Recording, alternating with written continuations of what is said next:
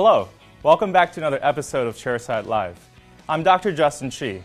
For this episode, I'll take you through one of my cases where the patient is unhappy with the aesthetics of his maxillary centrals and laterals. He has composite bonding resin on these surfaces that were placed due to a trauma as a teenager. We want to enhance the aesthetics of these by removing the old composite and replacing them with obsidian lithium silicate veneers. Let's take a look.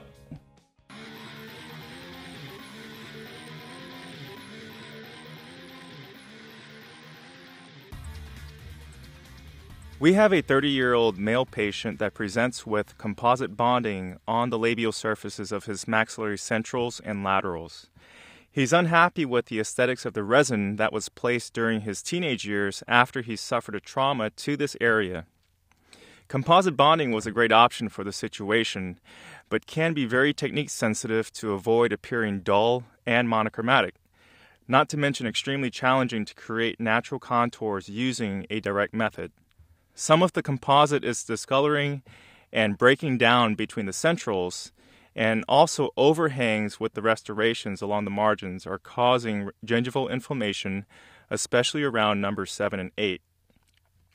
The plan for the patient is to replace the old composites with obsidian lithium silicate veneers. Before the prep appointment, I sent impressions to our fix department where they designed a digital diagnostic wax-up to help us, on the clinical side, know if there are any possible limitations.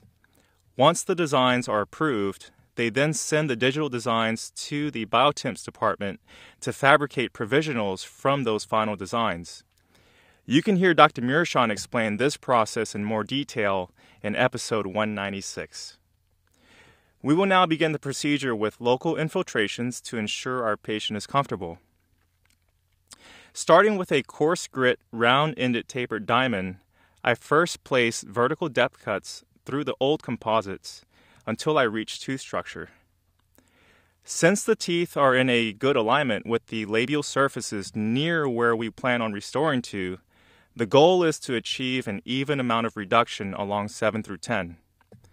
I'm aiming for 0.5 millimeter chamfer at the margins and increasing that reduction to about 0.8 millimeters along the middle and incisal thirds. Once the old restorations are removed, I place a 000 cord down in the sulcus to help push the gingival margins out of the way. The gingiva usually moves apically at least about 0.5 millimeter.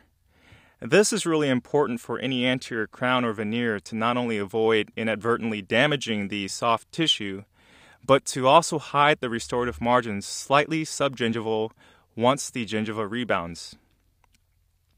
I position and refine the gingival margins only after the placement of the cord. I use the same round-ended tapered diamond to reduce the prep so the margins run along the soft tissue equigingivally. The tip of this burr is approximately 1.2 millimeters in diameter, so I run it along the margins until nearly half of the burr is placed into the tooth. This will help create a clear chamfer along the margins and allow for a uniform thickness of the final restorations in these areas. To follow the mesial to distal curvature of the anterior teeth, I run the tapered diamond burr interproximally to a depth of about halfway into the contact area. We are planning to lengthen the teeth, so I flatten the incisal edges and terminate the margins at the incisal lingual junction to include the entire incisal edge within the preparations. As with any all-ceramic preparation, we want to round off any internal line angles for ease of fabrication and to ensure the final restorations are well adapted to the teeth with minimal internal stress. With these veneer preps, the main sharp internal line angle is found at the labial incisal interface. So here I'm using a Venus Supra coarse composite polisher at about 10,000 RPM to round over this transition. To have a smooth path of insertion for the veneers from the facial direction, I angle the incisal parts of the prep cervically from lingual to facial. When the preps are completed, I place a second layer of cord into the sulcus to push the tissue laterally away from the teeth. Here I'm using a size 2 and using gentle pressure to push the cord into the sulcus and then rotating the instrument out to lock it in place. If you're having trouble getting the cord to seat, go down a size until you find one that can seat adequately within the sulcus. The cord should be seated into the sulcus without much force, as we want to avoid any potential damage to the attachment. I always wait at least 5 minutes for the cord to provide the desired retraction. Once the time has elapsed, I remove the larger top cord while leaving the smaller cord in place. Now we have adequate separation of the hard and soft tissue for the light body impression material to flow into. This is really important to allow lab technicians to see where the margins are located. After the impression is taken, I try in the biotemps to verify that there aren't any hang-ups along the margins. When I verify that they can be seated in the correct position, I then clean and dry the shells really well and then reline the temps with dual cure bisacryl temp material. Here I'm using Tough Temp by Pulp Dent. Using a technique I picked up from USC Dean Dr. Avishai Sadan, I flowed the material along the margins first, like a light body impression material, and then seat the shells. I found this to help minimize bubbles along these areas. I applied a thin layer of Vaseline to the preps to aid with the removal after they're cured. One of the most challenging situations when provisionalizing veneers is keeping them in place while the finals are being fabricated. There's no temporary cement that I'm aware of that can keep these in place, and we don't have any mechanical retention to rely on. So I found the only way to hold these on is to bond these in at the center of the labial surface. I spot etch with phosphoric acid in about a 2 by 2 millimeter area on the labial surface of each of the preps.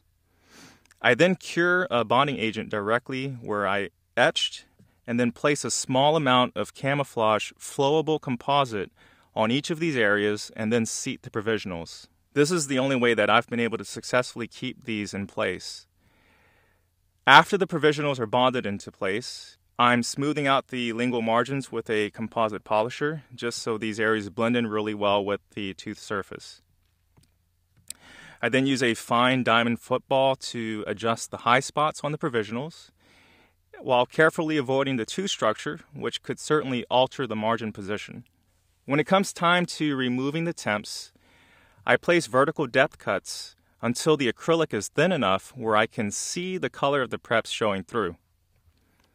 I avoid cutting entirely through the provisionals with the high speed so I don't inadvertently mutilate the preps beneath. When the material is thin enough, I twist with the Christensen crown removal tool until it breaks the temps apart for a quick removal.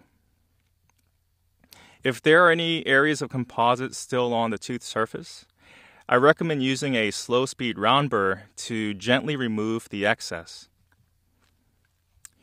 I try in each veneer individually to verify they seat properly and the margins are flush to the teeth. With number 7 and 10, I check the distal contacts first to ensure that the contacts are not interfering with the seating of these restorations. With multiple unit cases, it's best to check the contacts against the adjacent non-prepared teeth first and adjust these as needed. Then check the contacts of your restorations 2 at a time. We want to verify that the margins of the restorations when seated together match the flushness as when we check them individually. If they're off in any way, then there is likely a heavy contact somewhere. To prepare the veneers for cementation, we apply Ivoclean to the internal surfaces for 20 seconds and rinse and dry them out. Afterwards, we apply a coat of Monobond Plus, which contains the required silane coupling agent to allow the resin cement to adhere to the ceramic surface. For the preps, I use a total etch technique to maximize the bond of these veneers. I first protect the canines with a clear mylar strip and then with 37% phosphoric acid on all of the preps for about 20 seconds. Next, I apply a thin layer of Gluma desensitizing agent to all of the preps and allow that to sit for at least a minute, and then aspirate any excess. I follow that with Ivoclar's Excite F-DSC adhesive. The F indicates that it is a fluoride-releasing adhesive, and DSC is dual-cure single composite. I apply the bonding agent along the margins and with pressure ensure I scrub the material into the dentin really well for at least 20 seconds, and this allows the resin monomers to effectively infiltrate the collagen matrix. Since the adhesive is a dual cure, after air thinning to remove the solvents, I go ahead and seat 8 and 9 using Variolink aesthetic resin cement. I really like using this cement for aesthetic situations because it is available in 5 different shades that can increase or decrease the value as needed. There are try-and pastes that correspond to each of the shades, so you can determine which shade will work best for each case. We went with the neutral for these veneers as we didn't need to alter the final shade with the cement. Once the veneers are fully seated, we tack cure along the gingival margins to accelerate the cement to a gel state to aid with the removal.